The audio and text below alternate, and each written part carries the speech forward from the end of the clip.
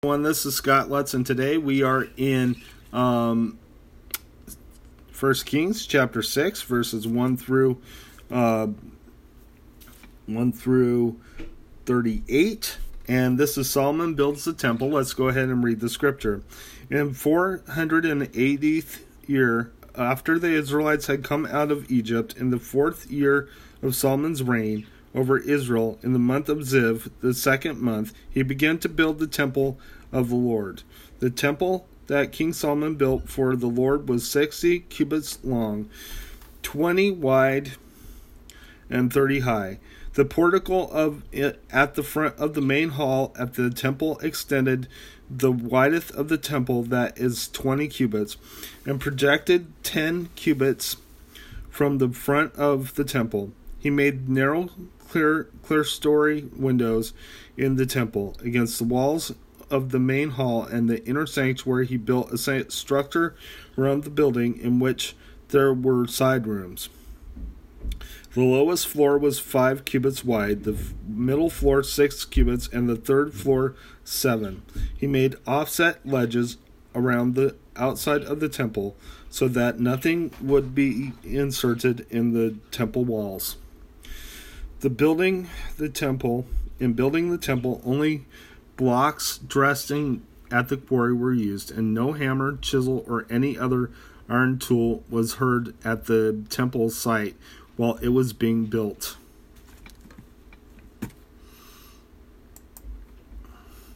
The entrance to the lowest floor was on the south side of the temple. A stairway led up to the middle level, and from there to the floor third.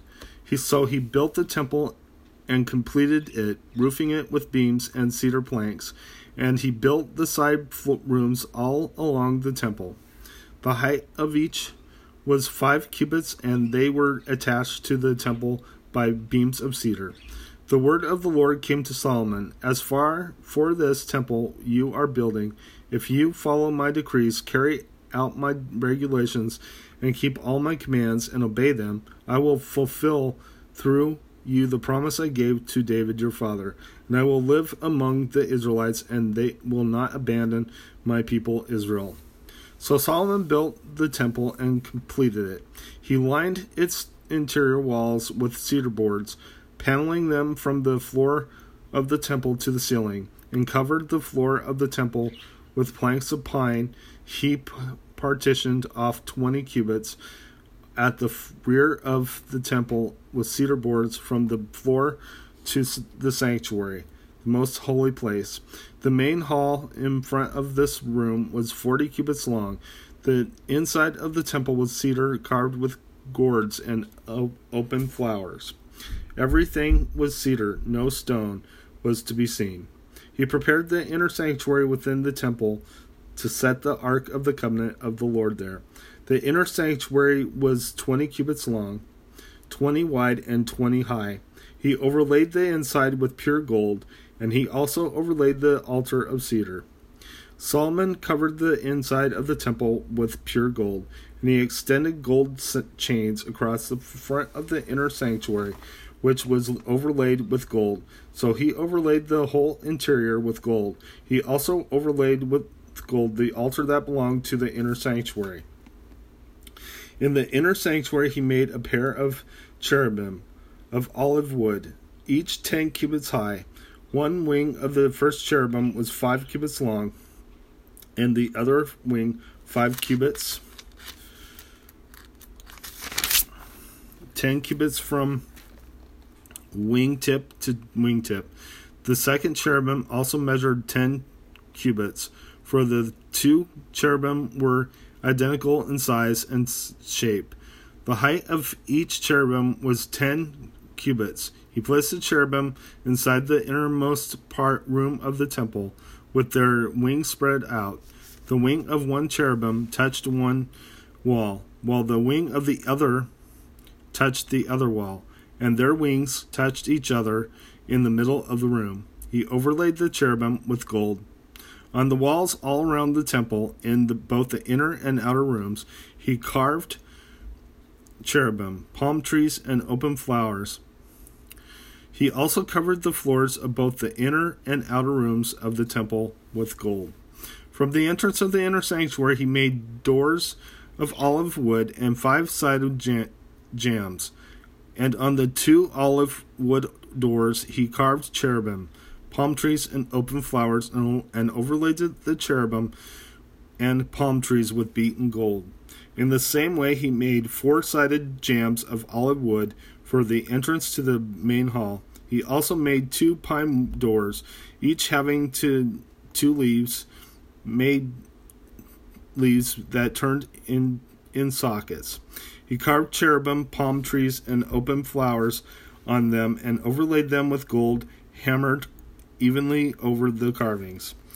And he built the inner courtyard of 3 courses of dressed stone, and on 1 course of trimmed cedar beams.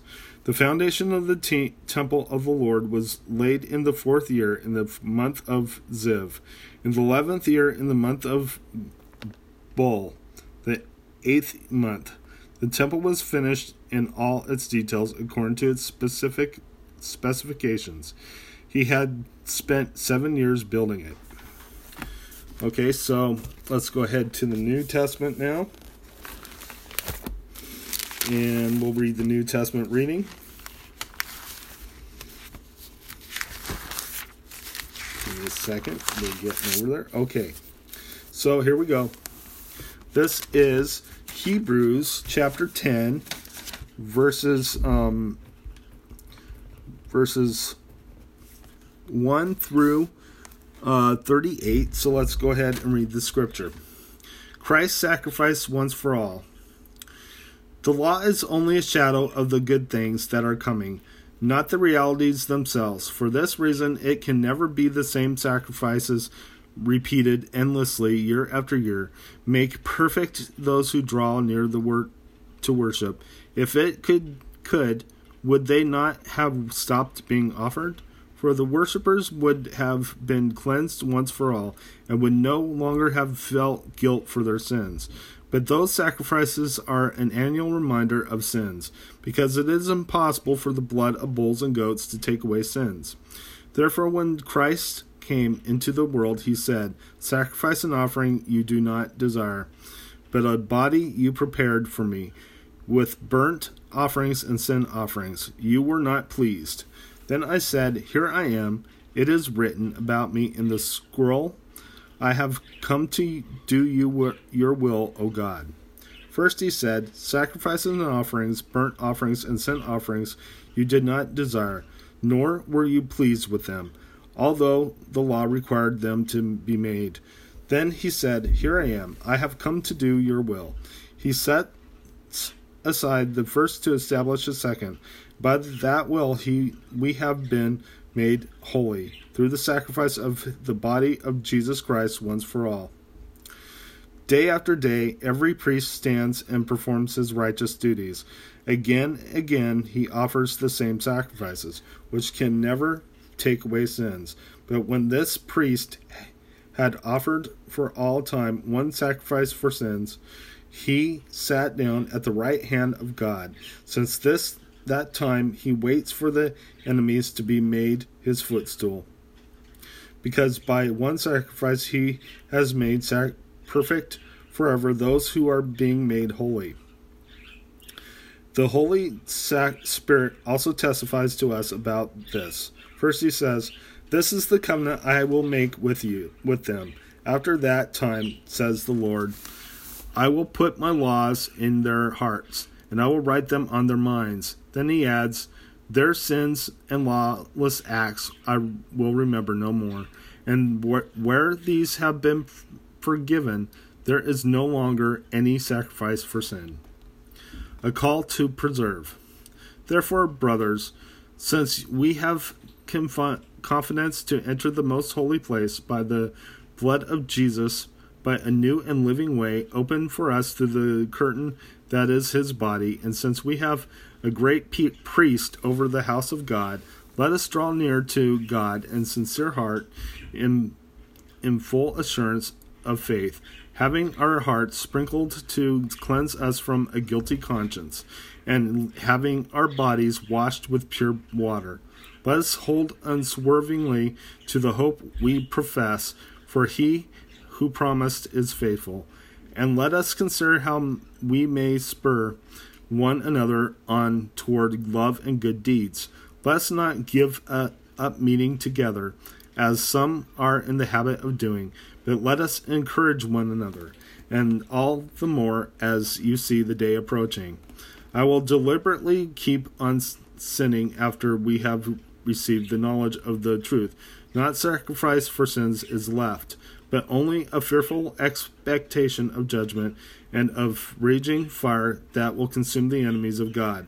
Anyone who rejected the law of Moses died without mercy on the testimony of 2 or 3 witnesses. How much more severely do you think a man deserves to be punished who has trampled the Son of God underfoot, who has treated us as an unholy thing, the blood of the covenant that sanctified him, and who has insulted the Spirit of grace? For we know him who said, "It is mine to avenge, I will repay." And again, the Lord will judge his people. It is a dreadful thing to fall into the hands of the living God. Remember those earlier days, as you have received the light, when you stood your ground in the great contest of your face of suffering. Sometimes you were publicly exposed to insult and persecution. At other times you stood side by side with those who were so treated. You sympathized with those in prison, and joyfully accepted the confiscation of the property, because you knew that you yourselves had better and lasting possessions. So do not throw away your confidence. It will be richly rewarded. You need to preserve, so that when you have done the will of God, you will receive what he has promised. For in just a very little while, he who is coming will come and will not delay. But my righteous one will live by faith. And if he shrinks back, I will not be pleased with him. But we are not of those who shrink back and are destroyed, but of those who believe and are saved. Let's go ahead and close in prayer. Dear God, I just praise you. I thank you for everything you've done. I lift you up, O Lord, and I praise you, O God. I just thank you for dying for our sins, Lord God. In Jesus' name, amen. God bless you. Have a good day.